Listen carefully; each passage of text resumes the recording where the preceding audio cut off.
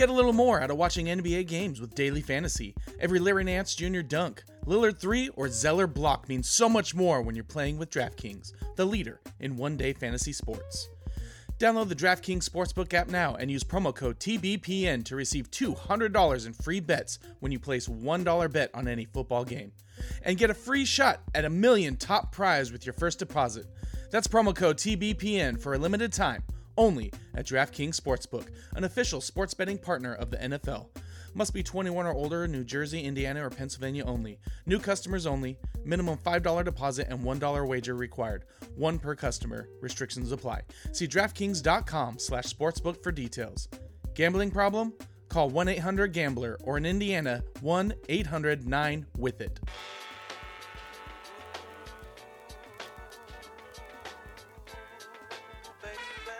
Welcome back, Bucket Busters. I'm your host, Tim Johnson, and this is the Busted Bucket Podcast, locally grown here in Portland, Oregon, the City of Roses, City of Bridges, Stumptown, PDX. This is a show dedicated to Rip City and everyone who loves Portland basketball. Joining me are my two co-hosts, Blazer Ben and the Rip City Encyclopedia, Eric Foster. Fellas, how we doing? As always, bingo, bango, bongo, Blazer fans.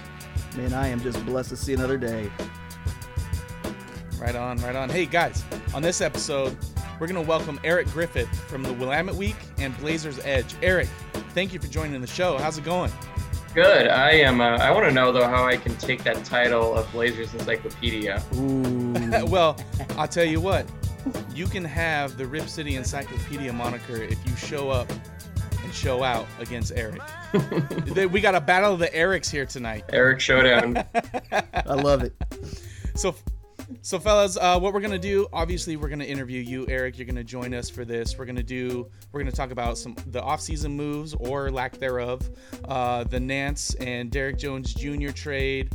And we play a little game at the end of this, Eric. I don't know if the encyclopedia told you, but we play a little game called Props. And it's real simple. You'll love it. Or you won't. Doesn't matter. Either you'll be back or you won't. But hey, before we dive into the nitty gritty, we have kind of an important question that we ask all of our guests that join, and that is, we need to know who you're taking between LeBron James and Michael Jordan. So if you're going for like career, I would take LeBron because Jordan played a lot, but LeBron has an unreasonable amount of longevity. But if you want like single series, I think I go Jordan, but it's a very tough decision. Right on. You know, I hate saying like who's the greatest of all time because it kind of is like, it depends, right? Like it also depends on what generation you're from too, because like the three of us here are kind of diehard Jordans. Like I gotta be honest with you, man, we're gonna take Jordan in every except for 92. But except for 92.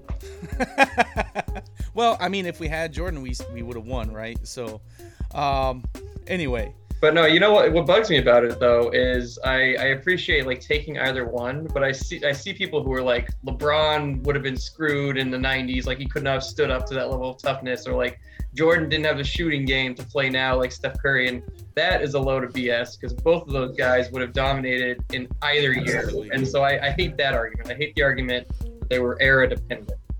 Absolutely. And you know, one of the best things I've heard about that argument is that both guys were at the top of the list in their respective playing years. Like there was no one better. And so like to have that GOAT debate, it's kind of pointless because either one, like you said, Eric, they would have dominated. And like Fentress, we had Aaron Fentress on the show a couple episodes ago, and he said, you know, the thing about Jordan, he had the determination, the drive, like he had, I mean, if you want to call it a Kobe mentality, even though Kobe probably took it Absolutely. from Jordan. You know, like he would have done whatever it took to make sure he's successful. If he had to hoist up, you know, 100 threes a game, he was going to hoist up 100 threes a game and dominate you. And that's the same kind of goes for LeBron. You know, I mean, the guy's such a freak athlete. I mean, he definitely would have dominated. But alas, it is time to get in to the meat and potatoes of this show. Eric, hit him. All right, man. So, Eric, you are a very vocal critic of Neil Olshey. And you're a very prominent Twitter personality amongst Blazer Twitter, and NBA Twitter. I want to know what you think of this offseason. And do you feel like maybe he's made amends, so to speak, with some of his hesitancy in previous off seasons to better the roster, balance the roster, and give Dame and Chauncey an opportunity to be competitive in the Western Conference? Not really. I think I see this and this is the classic Olshey thing. Look at each move in a vacuum. It's probably fine.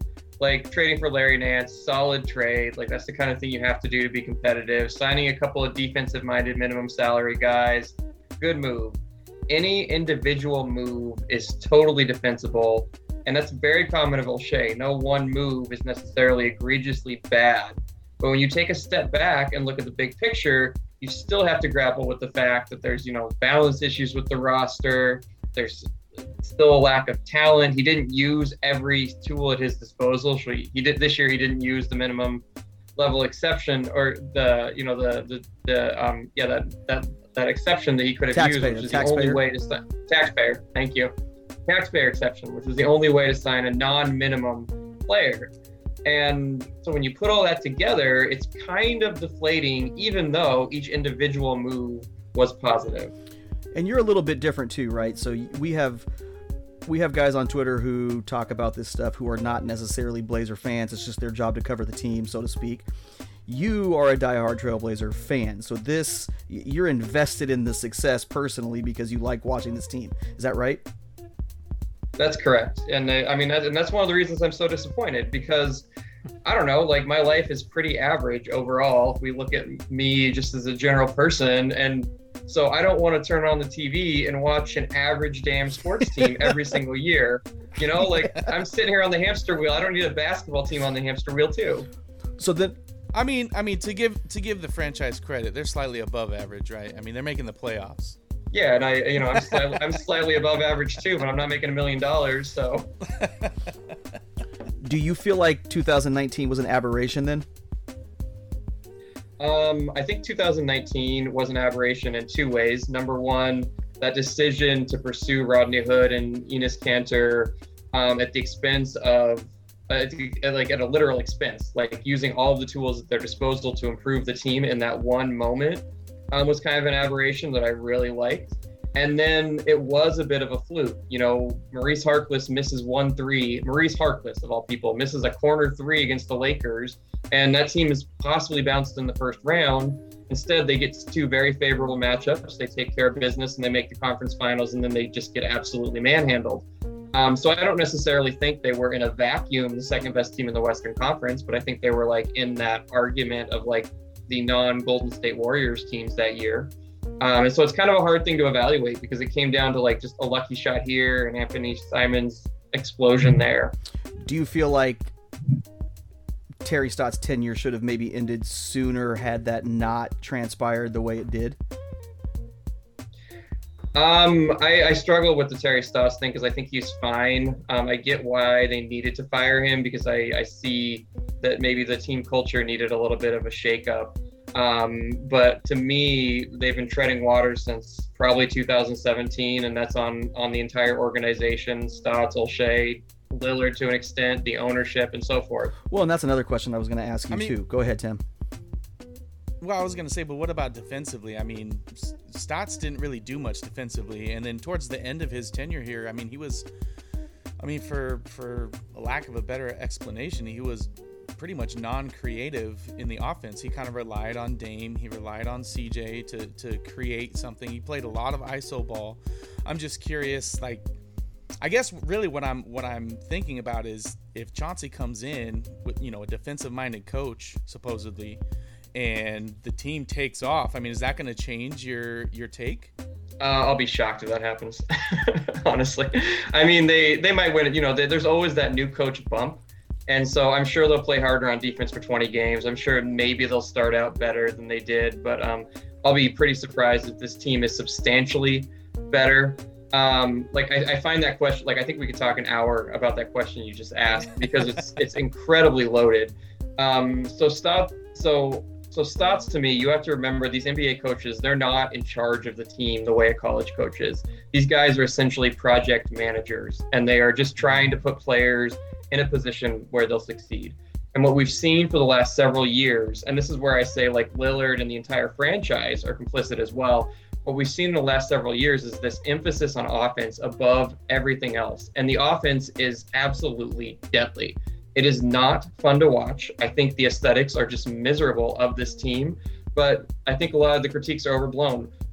Ball movement, no correlation to good offense. For example, they don't need to pass the ball. They have the second most efficient offense in NBA history. That's not the problem. They had the most efficient offense in the entire playoffs last year. They can score, they score really well.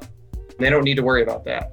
But I ask, to what extent is the potency of the offense a result of sacrificing defensive intensity? And so we've seen with Lillard and CJ, they kind of, I think about 3 years ago, their defense started to improve, right? Like they came into the league, bottom tier defenders. About the time that LaMarcus left, they started to improve defensively. We're starting to see like, oh, look, these guys, like they're not quite awful anymore. And the last couple of years, we've seen just a total, like Lillard especially, they've basically just fallen on their faces and put forth very little effort on defense. And I hate boiling defense down to effort, but to me, it's a clear sign that this franchise has decided we are going to put out the most efficient offense possible. We're going to do the math, and we're going to have an offense that is an overwhelming math equation that you cannot keep up with. And we're going to sacrifice all of the defense as a consequence. It's going to make us look better because Lillard's going to get more MVP votes because of his points per game. It's going to help us win games. And I don't think Stotts is the only reason that happened. I'm sure he was complicit in that. And so if bringing in someone new moves that mindset a little bit, great. But I want to see how much the offense suffers when they turn up the defense. I think that's a good point. I guess my thought is that you say that we give up pretty much all of our defense in response to what we're getting on the offensive end. But, I mean, flip that. You give up a little bit of the offense. Maybe Lillard doesn't score, as much. Maybe he scores, 25 a game. What does that look like on defense? And really, like, the difference between being that bottom on that bottom rung on defense in the league versus, say, an average league average defense. I mean, it's not even that much. I mean, really, you're talking about putting in a little bit of effort, and I think the team gets incredibly better. I think we have a better series against Denver. Granted, we can get into playing the small ball with the 3-guard lineup. I mean, I'm not a big fan, to tell you the truth, but I mean, that's still going to give them fits. But I think that with the defense, improving, I think that gives the Blazers a better chance going forward. I mean, maybe I'm wrong. Maybe I'm in the minority here, but I think that's probably, personally, I think if Chauncey delivers on what he's saying, I think they're going to be a much better team than they were last year. I don't disagree. Like, this is a better team than last year, just by nature. You swapped out Derrick Jones for someone who's actually good in the NBA. Like that alone is strengthens their depth. But you're still looking at a team that's like excited about Larry Nance Jr. Like, you shouldn't be excited about him. You should be like, nice, we got like a guy who can be an 8th man. Well, you should be saying finally, right? Yeah, exactly. Well, yeah, I mean, because who really? Let's take a look at their bench for a second and just ask the question collectively: who is that 6th man? Is it Simons? Is it Nance? And if you look at those two guys, those guys are not eye-popping guys. Now, either one of those guys could have a breakout year, and I've already pegged Anthony Simons as a guy who potentially could be the guy that comes off and gives you 15, 16 points a game off the bench if he's utilized right. But you're not getting a Jamal Crawford type player, a guy that can step into the starting lineup at any point and be an instant contributor. And I think to a lot of Blazer fans, that's disheartening. Yeah, and I totally agree. So I think when you look at the bench, we spend a lot of time as Blazers fans saying, oh, if Anthony Simons works out, and oh, this is like the year Nasir Little is going to break out. And like, we go through this list of like, if all these dominoes fall in succession, it's going to be a really good team. And the teams that are actually good, you don't do that. They actually have a good bench. You don't say, well, if so-and-so turns out to be good, you say, oh, we have good players on the bench. So let's go back then to last year. It's widely known, pretty well accepted. Olshey has an opportunity to put a package together around CJ McCollum for James Harden. It sounded like the way that it was being spun through the media that Neil Olshey is the guy who kind of balked at the price tag of Harden and didn't want to give up too much. How is that something that you can attest to, or do you think it was Morey who told him to pound sand?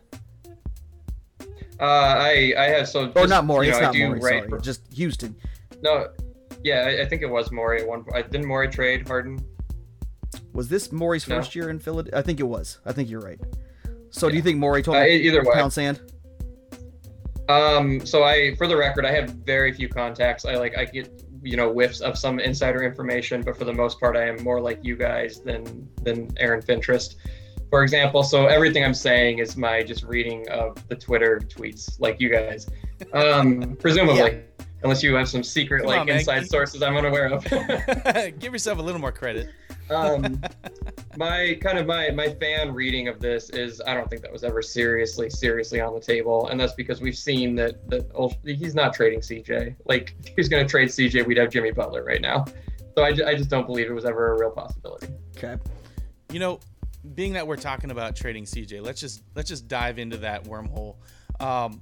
There was a report that talking about maybe moves that weren't made this offseason. There was a report that Pascal Siakam may have been on the table for CJ. Did you have any... What are your thoughts on that? I don't want to say insider knowledge, but what's your fan insider knowledge? Yeah. Well, it was interesting because this year we didn't have to wait for free agency to open up, and we were already getting leaks about how active Olshey was, but it fell through because of the other team. Which, usually he waits until August 1st to leak that kind of rumor to make us feel better. This year he just started up,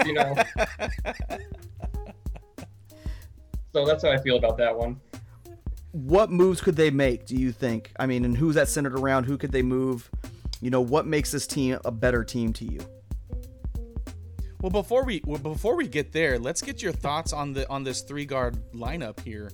Like, do you think, the 3, quote unquote undersized guards, is that even feasible? For long-term success like this season? I don't think it's ideal. I think you could probably catch the right matchup and make the Western Conference Finals again. We saw those 3 guys play really well together. Some of their on-off numbers together are really solid. I don't think you can look at their on-off numbers in isolation because it does then underplay what the sacrifices are in the rest of the rotation. But I think those 3 are fine together, and especially in the right matchups, they work really well. And if you catch some breaks, you win a couple playoff series. I don't think they're beating any of the true elite teams in the NBA, though, and certainly not. You really have to beat at least 2 elite teams in a 7-game series to win a championship. I don't think they're doing that just because of the lack of wing defense and the matchup problems that you run into when you're playing LeBron James and Paul George and Jimmy Butler and whoever else. Who do you have up top right now? I think the Nets are if they stay healthy, they just cakewalk. They have too many literal MVPs on their roster. They run through LA, don't they? That's how I feel too. I think so. If they're if both teams are healthy, I think. They got Harden and Durant. They're arguably the 2 most skilled offensive players of the 21st century. What do you do about that? One of the best ball handlers delivering them the pill. Yeah, it does, they don't even need to play him. He could be 6th man. And that's the insane thing. What do you do? Your 3rd best defender's guarding the best ball handler, arguably of the last, arguably since Tim Hardaway. What are you going to do with that? And so the Blazers are sending CJ after Kyrie Irving in a 7-game series? That's not going to work. I love that. I love Tim Hardaway too. One of my favorite players of all time. So going back to the encyclopedia's question, I got to start referring to you as the encyclopedia. That's pressure, man. It's supposed to be just a nickname. It's not supposed to be people are going to get confused people are going to get confused as to which Eric I'm talking to. Wait, I want to hear what Ben has to think about all this. He's being real quiet, so I don't have a feel for him yet. What's going on with you? I'm good, man. I'm just absorbing, taking it all in.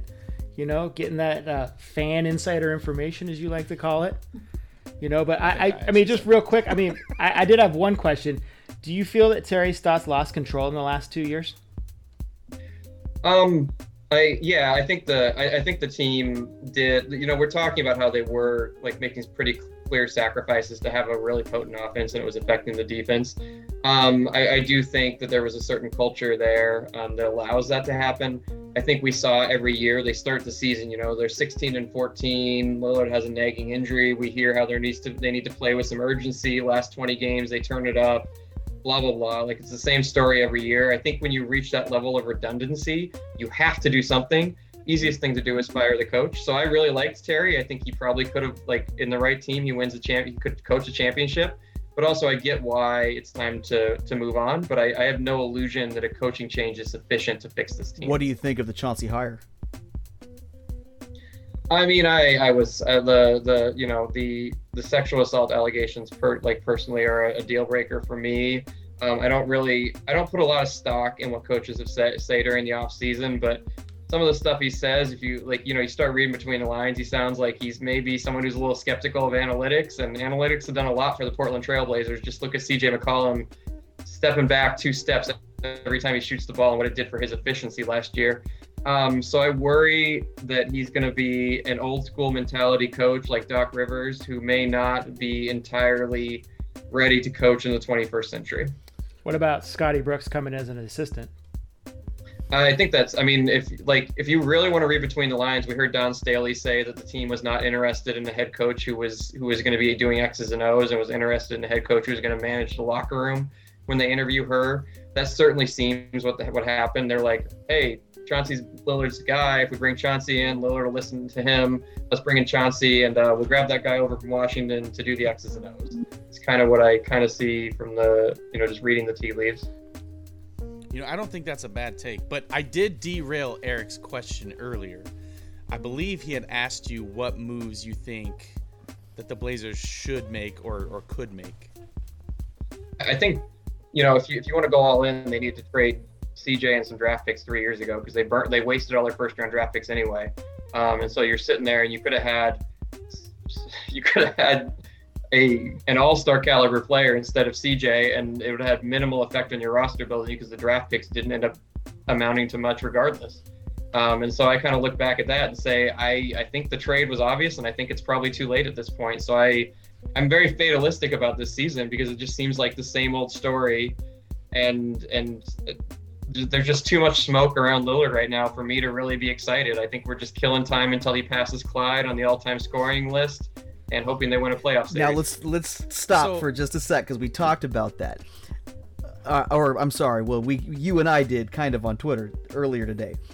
That's a big deal, right? I mean, there is a huge amount of personal pride for Lillard and his brand to go out there and do something spectacular, right? He wants to be one of those top tier players by the time that he retires. You said specifically, look at how close he is basically to reaching that all-time scoring list, or for the Blazers being at the top of that scoring list. You think that maybe he gets there, and if the team's not in a position to compete at a level that is championship worthy, that's the time that he decides to force his hand and depart Portland. I would not be shocked. I think at this point he's hoping for that MVP, and he's a smart guy. He must know the MVP is wide open right now because, again, we have that shortened off season. So someone like Harden, who won the MVP, who is historically an incredibly durable player, he's going to say again, I bet, you know what? Forget it. I'm gonna sit out 40 games. We're gonna coast to the number 2 seed, and then we're gonna try to win some playoff series. And he probably, and realistically, let's be honest, he's not the best basketball player in the NBA, but he could be the best NBA player for a year because of the attrition at the top level where other guys are taking on load management. And so I kind of wonder, is this year about his brand? Is he trying to making a last push for that MVP award and that last push to establish himself as the best Blazer of all time? And there's some kind of handshake deal where the Blazers said, it's good for us. You're going to sell a crap ton of tickets. Good for your brand. And everyone's going to look much better if we try this for one more year. So let's do that. And then we'll reassess. And that reassessment is probably a trade. I mean, if my math is correct, he's about 1,200 points behind Clyde. And if you do the average for 82 games, that's 14 points a game. Barring injury, it's his to have this year. Yeah, he's like if he averages 30 points a game, he's going to get it mid-season, and he will likely get it before the trade deadline, which I think is something to put a pin in. Yeah. So then, I guess that begs the question: what do you think? Because when I look at the trade, if I say, okay, I'm looking at the team and I say, okay, Dame is the guy that's got to go. It's not going to be CJ. Lillard is the more sought after player. He's going to yield the largest return. If they're able to put together a package, or receive a package of multiple draft picks and maybe not a top tier all-star, but an all-star player in return that complements the current roster, is there a possibility that the Blazers are better? I don't think they're better. Lillard's too good. I think if you're to go on this rebuild route, you'd be kind of silly. I guess not silly. You're right. They would still have a very good team, right? Like if they retain Nurkic and CJ and Norm are under contract, so like if they bring in even a Ben Simmons type player, like let's say that something works out, everything turns out okay for Philly, and we wait 40 games, Lillard passes Clyde, and then they work out some kind of trade. That's still a pretty decent team. I don't know though. Do they go full rebuild instead though? Do they also trade CJ for as many draft picks as they can get, and they spend a couple years trying to start over, or do they try to trade Lillard and hang on to those bottom playoff seeds and keep churning out 7th, 8th seed appearances? I don't know which way they go. I know which way I want, but I don't know which ownership chooses. I mean, as a fan, what would you be happier with? I mean, would you want to see that fire sale? Yeah, absolutely. Because right now we are way past the days of Shaq being traded for Caron Butler, Lamar Odom, and Brian Grant. Like, can you imagine James Harden being traded for the 3 non-All-Stars and second round draft pick now? So I think if anything, players like Dame and CJ are overvalued in trades, and so I think you take advantage of that immediately if you're the Blazers. How many first-round picks? Before someone figures it out. How many first-round picks do you get for Damian Lillard? Harden got the maximum. Literally, the Nets could not have sent an additional first-round pick.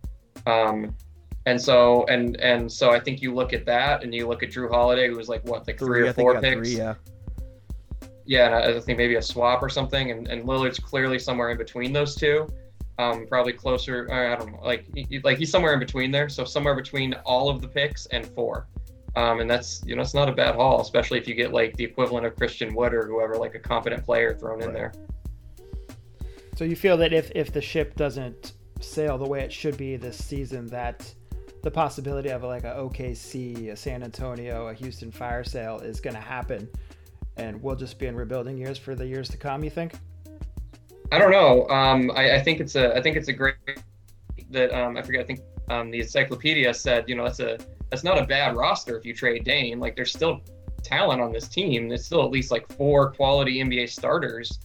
So it's not a team that by trading Dame is in the bottom of the Western Conference. Like just by sheer incompetence of Minnesota and Sacramento, they will not be the worst team in the West unless they make like a serious fire sale.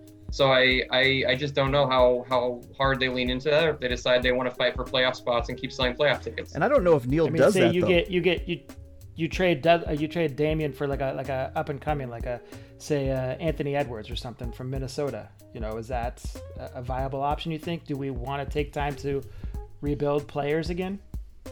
I don't think Dame's going to Minnesota. Well, that's just the one that came to my head. Yeah. It could be, but that could be a 3-way. Like that's the type of player you want in some kind of 3-way trade or something. Yeah, Tim, a 3-way. We briefly touched on it. Sorry to interrupt you, Eric, but we briefly touched on it earlier, talking about Larry Nance Jr. I was curious your take on that trade, because what we've seen, especially last season, is Derrick Jones Jr. didn't see a lot of time in the second half of the season, and nobody seems to know why. Obviously, he wasn't very good. Not, well, and that begs the question: is it that he's not very good, or he just wasn't utilized properly? Stotts said in a press conference why he wasn't playing him. He said he's a defender who doesn't do anything on defense. Like the numbers with Jones on the court were no better defensively with him off the court, and all he does is slash to the hoop. And the Blazers are not. I mean, when you're playing with CJ and Dame going outside in, it's not the and for whatever reason Dame's passing skills seem to have deteriorated since 2014, which I am like just totally befuddled by. I mean, when he puts up 50% of the shots, he doesn't have to pass. Yeah, but I mean, I don't know. Like he seemed to be a much more diverse passer, and so maybe it's just a matter of opportunity. Maybe you're right, but I don't know. No, I've noticed that too. I think he just did. It's weird. That's a whole. We can talk about that too, but I think he just wasn't very good. I mean, Miami benched him too. He's just like Stott said, he's essentially Hollis Jefferson, but just not as experienced. Absolutely no offensive game. The defense isn't improving with him on the court, so you might as well throw Norm out there and just score 140 points instead of scoring 130 with Jones. Well, and that's one of the things too, that when you look at the Nance deal, people were like, "Oh, we gave up Derrick Jones and we had to give up a first-round pick." And I get giving up a first-round pick, but if you're going to win anywhere between 47 and 52, 53 games, which is where I think that's Portland's window, depending on how healthy they stay. That pick is in the mid-20s, and that's a crapshoot that doesn't often play out well. So you essentially traded a low first-round pick in the 20s that is going to be a 2, 3, 4 year project for a guy who, I think he was second in the league in deflections. I know that's a random out of left field stat, but when you who was first in deflections? Rocco. Yeah. So now you got two guys who are. So you traded that guy. Before I go into that, you traded that guy, Jones Jr. You trade that first round pick. You get Nance, but you really just traded the pick. Now you have two guys, and you can really play Nance at the 3. At 6'7", he's not exceptionally tall. Obviously, neither is Covington. But now you have two guys that can defend, be a little bit more aggressive, cause some chaos on defense. Going back to what you said about Damian's passing, does that translate into any type of success, knowing that the fast break, up-tempo style, run and gun, one, has never been a strong suit of Lillard or CJ, and 2, neither of those guys who would be handling that ball have really run anything like that their entire time in the league? I think that's probably where Norm comes in, because he does play really well in the open court, and he had no one to run with essentially, and so I think he's going to be the happiest about Nance joining the team. I think it's a home run trade in a vacuum, like in isolation, like it's a no brainer. So you will not miss Derrick Jones Jr. I mean, I'm like struggling not to be mean. Like I always try not to be mean because you don't want to say Man. I don't know. They're real, they're all humans. You don't want to be a jerk, and I don't know. He was my breakout player of the year this coming season until he got traded. He still could be. Just in Chicago. Right. But I think the thing here is this is classic Olshey. He turned a first-round draft pick and a full mid-level exception into one mid-level exception player. Those were two assets that could have been two players on the roster this season if they'd been used correctly. If he had signed a valuable mid-level exception player last year, we could have that guy and whoever he traded that first-round draft pick for right now. And so it's a great trade in a vacuum, but it highlights the fact that we have one good player when we could have had two good players with those assets. I want to move forward a little bit to some, I guess, somewhat breaking news that came out today. Ben Simmons, he no longer wants to be a Sixer. And he says he wants to be traded to, one of 3 California teams? Is that right? The Warriors? What was it? Somebody help me out here. It's LA or the Warriors. Warriors. Any of the LA teams. But you should send his little sorry butt to Sacramento for being such a baby. Yeah, I mean, how do you like that, California? I guess what we're trying to ask you here is, it's been said that Simmons doesn't want to play in Portland, but does Olshey make that trade happen and hope that maybe Billups and Dame can kind of reel him in and kind of change his mind on that? Or does he covet CJ way too much? I think you have to make the trade because we know the Dame and CJ roster. We've seen how this ends. And so like, you know, if we're talking about making the coaching change to mix things up, like this is like the actual trade that needs to happen is CJ for Ben Simmons. And you like, if his value keeps, I don't know, there's this weird thing, like we perceive his value as media and fans to be decreasing, but you have the smartest GM in the NBA sitting on the other side of the table, like, and he's not gonna panic trade him, and that roster's good enough to stay afloat for 40 games with Ben Simmons sitting at home. Even if he sits out. And so Daryl Morey, of all people, is not going to be baited into making a bad trade just because, like, out of impatience. And so I think if now it's on the table, I would want to know what draft picks are attached to CJ, because I'm really not confident that that Damian Lillard's staying for past this year. And so I think it comes down to how much do you have to add on to that, and what kind of commitment does Lillard publicly state after a trade like that happens. That makes sense. I mean, so if the trade happens, say they give up CJ and whatever else they have to give up, you know, be it picks or whatever, does the team get that much better? I'm not convinced it's good enough, but I'm convinced it's better.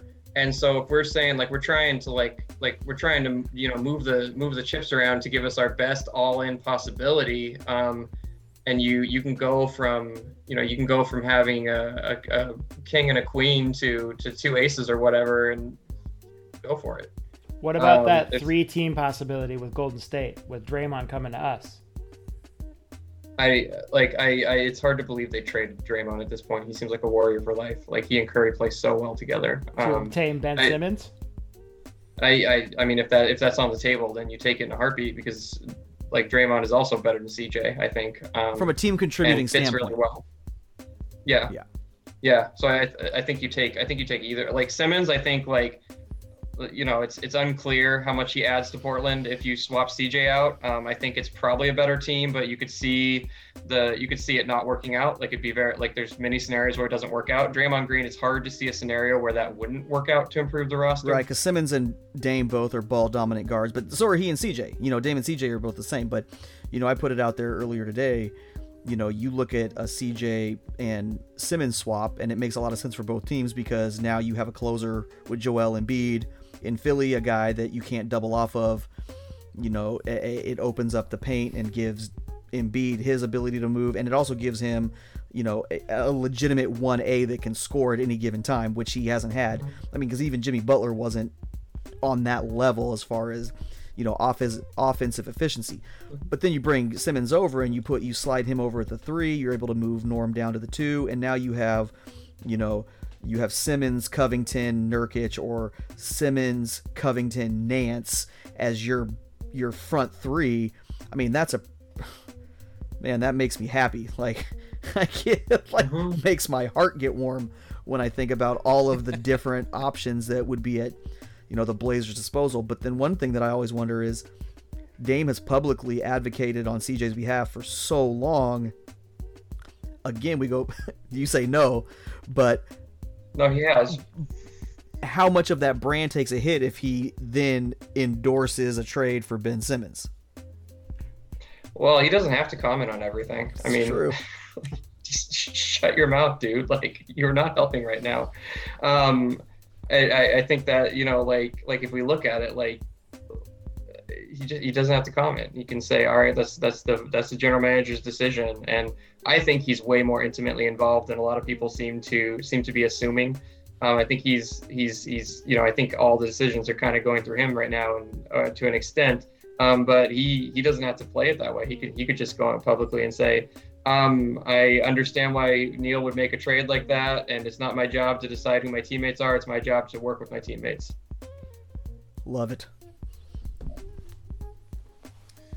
So, Eric, and I'm not talking to the encyclopedia, NBA.com released their power rankings, and they've got the Blazers at the 8th spot. In the West or overall? Yeah, sorry, in the West, yes. Yeah. In the Western Conference. Do you agree with that? I'm pulling up my own standings right now to do it in my head in 30 seconds. Let's take a look. I think if we're doing it... Go ahead. They got the Nuggets at 6. and the Warriors at 7. They got us at 8, Grizzlies at 9, Timberwolves at 10. Yeah, so here's the thing. I don't think you can look at the Blazers roster after losing convincingly to the Nuggets and say the Blazers are now better than the Nuggets because they got Larry Nance Jr. And so like I think if you start to do it that way and you start to think about it in tiers, so you can't put them ahead of the Jazz or the Suns for obvious reasons right now because of the way those two teams played last year. Can't put them ahead of the Nuggets. Can't put them ahead of the Lakers with LeBron just by default. So that's 4 teams that no matter what you do, there's just no way you put them ahead of them. So now you're down in that territory of like the Clippers. How good are the Clippers? Probably better than the Blazers. So that's 5.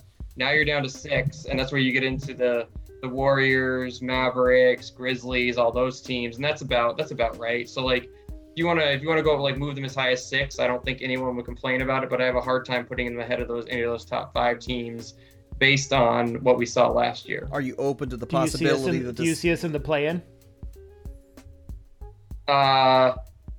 No, just because the Blazers aren't going to load manage historically, and so some other team is going to load manage, or some other team is going to get worse injuries, and they're going to pass that team. So I think just by default they'll end up and they'll fight for it. Like no one wants to be in the play-in, so I think they'll fight for that 6th seed. What's the ceiling, do you think? I say they can get as high as 4th. That's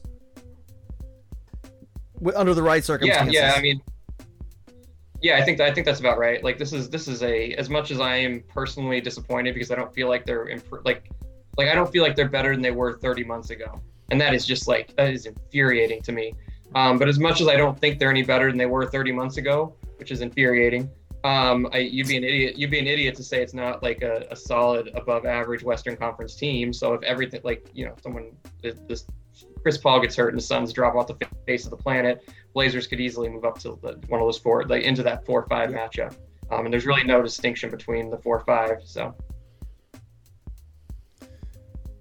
So the Blazers win total is also set at, I believe it's 43.5 games. 44. Mm-hmm. Or excuse me, 44.5 games. What are you taking the over or are you taking the under? I take the over, but I wouldn't bet on it. Like if you said just choose one with no money on it, take the over. Yeah. But just way too many question marks. You got this new coach who's talking about like, oh, we shoot too many threes, and that's kind of what the Blazers are good at. And so you're kind of like, what's going on there? And that makes you as a gambler worry a little bit. You see Lillard. He has avoided major injuries through his career, but he's had nagging injuries because he refuses to take time off, and now he basically didn't have an off season. And so you wonder, is this the year that he has the Clyde Drexler syndrome in 1993? And so I wouldn't bet the over on the Blazers because there's those 2 massive question marks hanging over us. That was what I mean, that is a excellent point. I will never forget that. That's one of my biggest. I mean, I love Clyde. I love the Glide teams, but I think people have forgotten over time that his determination to go and get that gold medal in Barcelona really cost the 93 team, who was really, really good, and people forget about how good they were. They started 9-1. They started really well, and then Clyde's knee finally gave out because he postponed rest and eventually had to have surgery. And I wonder too, man, we're talking about a shortened season, a condensed season, coming off one of the weirdest seasons ever in the bubble. Dame is on the other side of 30 right now. How much more time do we have as far as watching him stay relatively injury free? That's a scary, scary scenario. And I mean, that to me is the argument. I mean, it's another wild card season. So we saw last year the 4 teams that made the conference finals just fell apart. And I would hypothesize that's because of fatigue, because there was basically no off season. Now we see a couple of those teams that were in the finals, guys playing in the Olympics, basically no off season. The conference finalists also very short off season. The door is open for a team that did not go deep into the playoffs to do really well next year, because I think those top 4 teams are there by attrition are not going to be in the running. And so very similar to the Clyde situation, as a Blazers fan, if you're hoping that everything breaks right and you can make a run, seeing Dame play in the Olympics, as cool as it was, you're just like what are we giving up in 2022 for that? Right. Right. Since we're speaking of injuries, just as an aside, how surprised were you to see Chris Paul avoid serious injury heading into the playoffs? Yeah, Because I was dumbfounded. I mean, he hasn't had like serious injury though traditionally, has he? It's always been just like but bad there's timing. there's always an injury that keeps him out of the playoffs. Yeah. It seems. Yeah, no, I think you're right. But it's like his snake bit to an extent, because like he had that hamstring injury in Game 6, and they they beat the best team of all time if he doesn't get hurt. Right. And that's just dumb luck that he happens, or I don't know, maybe he's doing the same thing Dame is doing, and he's like pushing himself to the absolute max, and so the nagging injuries are inevitable. But I was happy to see it. I like watching him play, so I was happy to see that they did as well as they did. Yeah, I mean it's hard, even though he's a Blazer killer, it's hard not to root for that guy. We got one more question for you before we head into our little game. Who do you have having their breakout year this season, or if anybody? For the Blazers? Yep. Breakout year. See, that's a tough one, because like I think Nurkic is going to, because his injuries also have been pretty fluky. It's not like he's torn his ACL 3 times. It's like he stepped on someone's ankle and broke a bone in double overtime type of stuff. And so I think, and a lot of people I think have written him off as an injury plagued, like can't contribute consistently guy. And so it's weird to say breakout because he's had so many good stretches of games, but I think he's the guy who fans will be more solidly behind by the end of the season, because I think he does avoid some of that bad luck, or I hope he avoids some of that bad luck he's had in the past. Yeah, no kidding. So you think he's not going to be injury prone this season, and maybe he flourishes in Chauncey's system, whatever system it may be? Yeah, I think the thing is he's always seemed to be smart like about how many minutes he plays, and I'm sure that's the training staff, and the training staff didn't change, but they've always been willing to play him 20 minutes a game in a clear victory. And so my hope is that he avoids a lot, like just avoids some bad luck, and then he can be as effective as possible. There's still a lot of holes in his game, but they're pretty fixable. So it's a matter of whether or not they can find a place for him to stand on defense, essentially, which seems possible. And I think he's hopefully the guy who Blazers fans are most like change their opinion on by the end of the year. Sure. Just to give you a little backstory, we've asked each other this as well, and Eric chose Anthony. I think you mentioned that earlier, but and I think actually Ben, you let him know that you chose Nance, but actually you chose the guy that I chose. So I'm in 100% agreement with you. I think Nurk's gonna have a, call it what you will, breakout season, just an improved season, really. Comeback season. I think he's gonna do great. Comeback. There you go. But that is it for the main body of our show. None of you guys chose Nasir Little, because he's the only guy I see on Nobody. Twitter. People, wow. Tough You know crowd. what? I was curious, though, and I'm curious thank you for reminding me about that. I'm curious your take before we head into this game. Nasir Little was held out of the Summer League. I didn't see anything that really said why. My only thought was, the conclusion I came to was maybe the coaching staff saw enough from him that they thought, okay, this guy's got his minutes carved out already. We know how we're going to use him. He's going to be good for us. Or maybe there was an injury.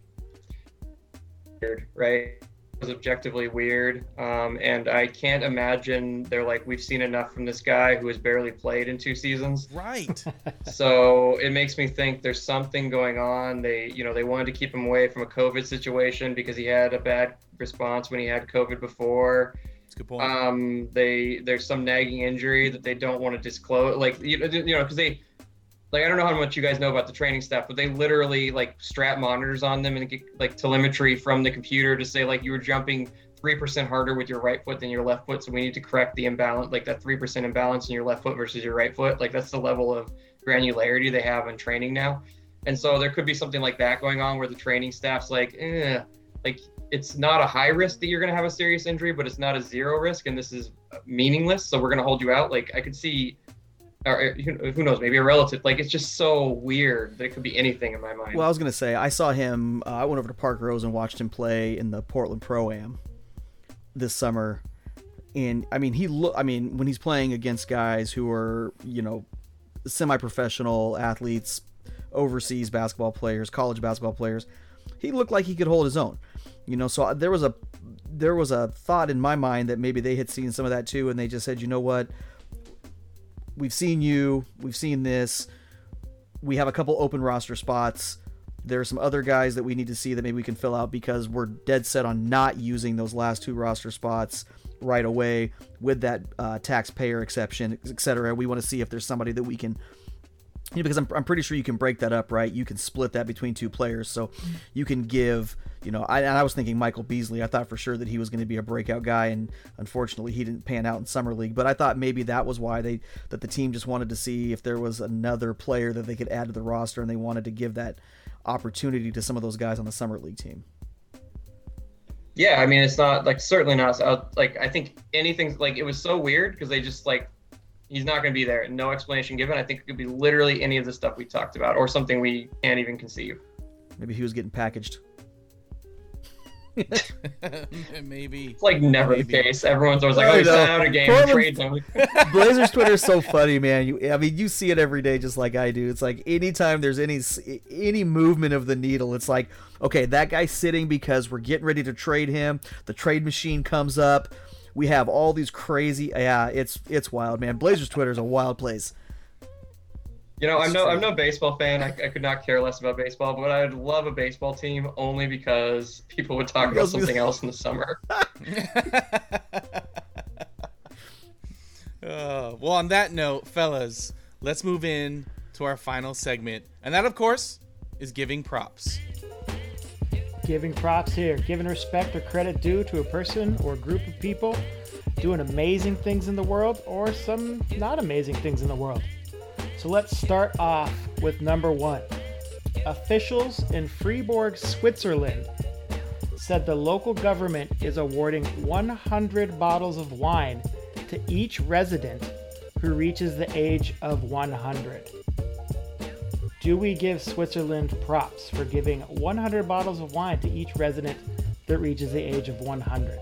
And a little backstory to this is that they used to offer an armchair to their residents who turned 100 years old. That didn't go very well with the people turning 100. Most people declined that offer. So then they changed the program into offering charitable donations or vouchers at local merchants, which picked up a little more. In 2020 they had 27 centurions. Is that the word? People that turned 100. I think that's right. Mm-hmm. But this year they're offering 100 bottles of wine, and their first resident turning 100 on November 5th is a resident by the name of Marie Antoinette. So, long story short, props or no props? Let's start with the guest. I actually do aging related stuff in my day job quite a lot, so I'm appreciative you brought this to my attention because I didn't know that, so I'm gonna file that away. The word is centenarian, just to get that fact check that, and a super centenarian is someone who's 110 and over, which is happening more and more often. Like Japan has a lot of super centenarians, and there's some in Western Europe, but anyway. I am all for giving old people stuff. Like, we kind of ignore old people in the United States. So if someone wants to give them 100 bottles of wine to give to their great-grandchildren or whatever, I say go crazy. Good for them. Encyclopedia? It almost feels like population control. But, no, absolutely. I feel like you should definitely be able to pop a bottle or, 100 if you get to triple digits at any time. So yeah, mad props for that. But although I will add, what kind of wine are we getting in Switzerland? We're not talking about French wine, elaborate. Italian wine, or even over here in the Willamette Valley. Is Switzerland known for its wine, or more like? Seems like it would be banking. Like they could give them some money. Okay, Tim, moving on. What do you think? Yeah, I was going to say, why not just give them a few $1,000s? Because, figure if it's decent wine, you're talking, $20 to $30 a bottle. Personally, I would rather go with the armchair. If I'm going to be 100 years old, I need something comfortable to sit in because I'm not moving much. I got to tell you that right now. So I'm going to say no props, actually. I'm going to say no props because I want the armchair. No props. Okay.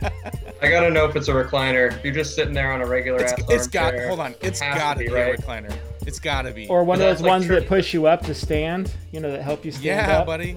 I mean, give me the top of the line lazy boy. Actually, they should install those stair things, like on The Sopranos, that stair chair thing. That's what they should do for them. Yeah, buddy. Okay, that's number 1. Number 2, sticking with the theme of some Guinness World Records. I know that's Encyclopedia's favorite topic. An Idaho man breaks a Guinness World Record for moving 133 thumbtacks from one corkboard to another in under a minute. You got to start with the encyclopedia on that one. The tacks also had to remain in place for at least 10 seconds after being placed on the new board.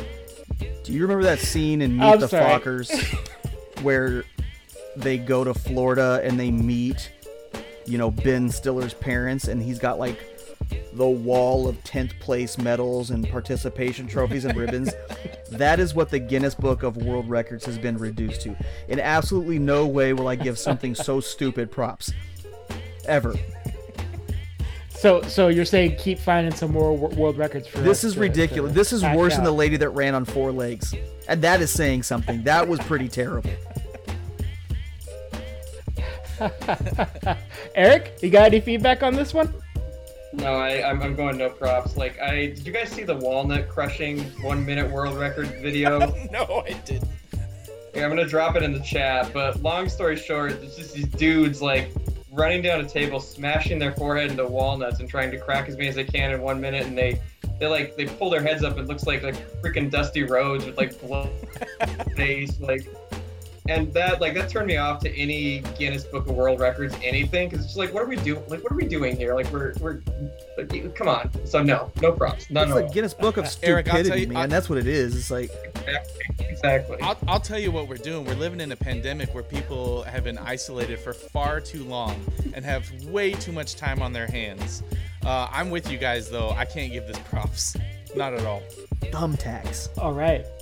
Yeah, man. You know what the come most on, impressive thing I've ever moving seen those with thumbtacks is? Mick Foley taking 500 during that bump from The Undertaker in the Hell in the Cell. That's impressive. That should be in the Guinness Book of World Records. Okay. I agree. So safe to say that was a no props across the board. Now let's move into number 3. It's not, I don't know if it's really a props, but a lot of people, I'm sure you all have seen this photo that has surfaced recently of a car in the McDonald's drive-thru with a live cow sitting in the back seat. Has everybody seen that photo? Negative. What? You guys have not seen that photo? It's just kind of ironic that the car is in the McDonald's drive-thru with a live car sitting in the back of a sedan, mind you. Not a truck. Blazers Twitter's What? too vegetarian, I guess. Yeah. Penetrate Blazers Twitter. Yes. How big was this cow? It couldn't have been full size. Well, here's some backstory. The cow, was just purchased from an animal fair. So it was a small calf. And turns out that there were 3 of them Veal is in good. the back seat. If you've never had it. What? 3, yeah. Hold on. The girl that video recorded it only saw the one, and she thought it was fake, obviously, until it moved.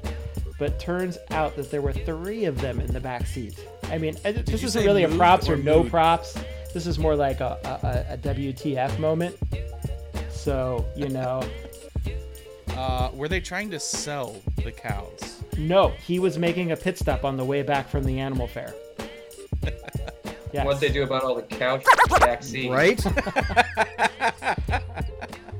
This is out in Wisconsin, so I don't think they really cared. No, It's probably made probably, coded already. It's the Wisconsin air freshener, actually. Tillamook too, right? Oh, yeah. That's rough. Go ahead, Ben. Or Tim, sorry. I don't even know what to say about this. I'll give it props because it's funny. Like I said, I didn't know if it was props, and I just figured I'd liven it up a little bit with a cow in the McDonald's drive-thru, in the backseat of a sedan. Let's be, now there's 3 of them. So, okay, I'm let's gonna just, say, sorry, go ahead. yeah, go ahead, Eric. I was gonna go around the horn. I'm gonna say no props. I don't know. I feel like treat animals, even if you're gonna eat them, treat the animals nice before you eat them. Like, don't jam it in the back of a car. Come on. He was giving them a ride in a luxury vehicle. Yeah, I think they would have liked the trailer better though. You know, Exactly. they're not, It does they're look not like a bipedal. They Cadillac. can't sit down. Was this a what case I'm of saying. like cannibalism too? Was he like buying for the cows too? Oh yeah, fed it to the cows. That's pretty. I would messed not up. In want that case, I'd change McDonald's it to tasting. no props. Yeah, I don't want my beef to taste like it's from McDonald's. Even if, Yeah, even their fries are fried in beef flavoring, so you know it's just unavoidable there at McDonald's. That I didn't know. what? What did you say? Their fries that are I didn't yeah, know. they're fried in beef oil or beef flavoring. Didn't they change that so they could say they still flavor it maybe? Because like I know they used to cook them like in beef tallow, but they changed it so they could say they're vegetarian. I think. Drop some beef bouillon in there or something. Yeah. Yeah. Okay, so I'm gonna just say no props if there were props to give on that one. Well, Tim, you kind of did, but what? No, I changed it. you changed. I changed it. Okay. I would just like Let's to say move before on. we go any further, if you've never had veal, you don't know what you're missing. Unless you're And a well, that's vegetarian. true. And you know, and to all our vegetarian listeners, I apologize, but flesh from a little baby calf is so. You've never tasted anything like it. I'd love to know how many vegetarian listeners you guys have. I think we're about to find out. As the numbers drop. Okay. Yeah, Peter's gonna be knocking on the door. We have a bonus fourth one for this episode. So, in a Virginia school board meeting, someone just played a hilarious, quote, Simpsons prank by nominating some people on the school board, such as Phil McCracken, Eileen Dover, and other ones I can't mention right now, as brought to my attention by Tim when he said them out loud. But these names were said publicly at Thursday's meeting at the Henrico School Board. You know, do we give this group props for putting in these names and actually getting them said at the school board meeting? Eric? I'm gonna say yeah, and I give the guy reading the props too because if you watch, I watched it twice, and the second time because it looks like when he says I leaned over, he gets it, and then but at the very beginning of the video, the thing that's happening before him is it's like some crazy lady doing like an anti-mask, like insane rant, and I think he was just like done with like whatever's going on in that meeting, and he's like, you know what? I'm finishing this full list of stupid names, even though I know exactly what's going on because it's no more stupid than anything else.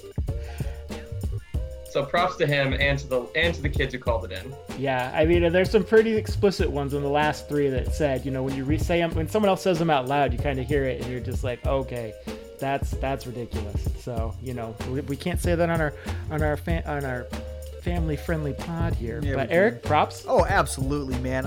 I loved it. I think I watched it 3 or 4 times. Like you just one. The kids having the guts to do that, whoever called that in and whoever lined that up, you know, kudos to those guys.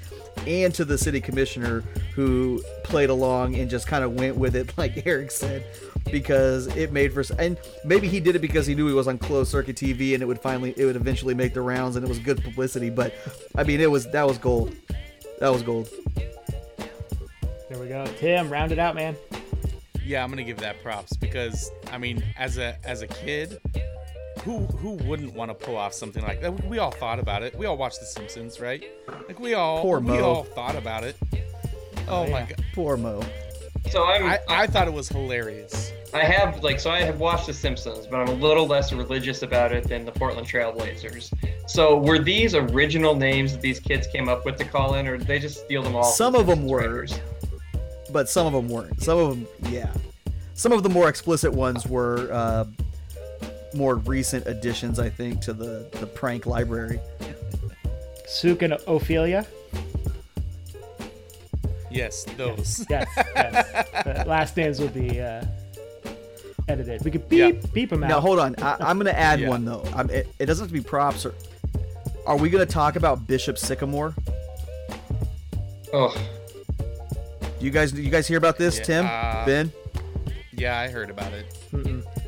I give him props for firing. Well, him. I mean, IMG is where Anthony came out of, right? So there is a little bit of a Blazer connection there as well, but you know, ESPN is ESPN, and for them to get had, holy cow, that was an amazing story. That was, not to mention the fact that they got romped, I think 56-0 on 58-0. But ESPN getting bamboozled like that has got to be, that's got to be something, props or not worthy. Or I mean, yeah, I mean, I'll give them props for bamboozling ESPN because, you know, that doesn't happen often. But I also have to give them, you know, the props to the firing. That's ridiculous. Yeah, how do you have an outstanding warrant? You decide, like, the best place for me to go and hide out is a nationally broadcast football game. Eric, what do you think? So I don't know. I was a little more. I have some like moral qualms with these football and basketball factory schools like IMG Academy, and so kind of what came like the ESPN did not talk about, and that like the awful announcing article didn't mention was, what the hell is IMG doing? They played this school last year. They know what's going on, and they agree to play them again. Like, come on! Like, it's just, it's very exploitative of the kids who are actually like on the team and like, you know, trying to play football. And so I get a little annoyed at these powerhouse schools that are already like pretty questionable when they then go into right, that, which is probably not the lighthearted answer we should be talking about. Absolutely, but go off. I mean, because there are some ethics involved here that, and I read a thread about, you know, where Bishop Sycamore is actually from and what they're, you know, they're not a made-up school. They're just not a IMG Academy, and they fudge their rules and their ethics a little bit to get a little bit of exposure, probably hoping that they could finally get some of the recruits that they were looking for. But yeah, there's definitely some ethics involved. And like, what's happening to, so like Anthony Simons made the NBA, good for him. Like, what's happening to his teammates though who don't make the NBA and maybe like don't make $1 million playing abroad? Like, did they get a decent enough high school education to like survive in life? And so I don't know. I worry about that with this, because we see the success stories and I just don't know enough about like what the human cost is for everyone else involved. Right. Sure. Well, not the happiest note to end on. But sorry, guys. we are going to wrap it up at this point. Eric, it was a pleasure having you on, man. Thank you so much. We give like the last little bit to all of our guests to kind of let our listeners know where they can find you, what they should look forward to going forward. So the next little bit is all yours. I am on EricG_NBA on Twitter. That's ERICG_NBA. If you take enough time to type that into your browser, please just click follow. It's a very small effort compared to typing all that out. That's all. Right on. All right, well, fellas, I got to give you guys a shout out to Encyclopedia, Blazer Ben. Thank you so much for everything you do. It's always a pleasure having you guys on. Big shout out to the Basketball Podcast Network, DraftKings, and especially you, our listeners, our Twitter followers, and our bucket busters. You make it so easy to keep stepping up to this mic. Keep reaching out to us on Twitter at BustedBucket with your comments and questions. We love building community with you. Check out our website, bustedbucketpod.com, and our merch store, store.bustedbucketpod.com, where everything you buy contributes to community projects in the future. Thank you all for your continued support. Ben, you know what time it is. That's a wrap for this episode. Don't forget to rate, follow, and subscribe if you're digging what we're saying. Be good to each other out there, Rip City. We'll catch you next time on the Busted Bucket Podcast. Thanks for listening.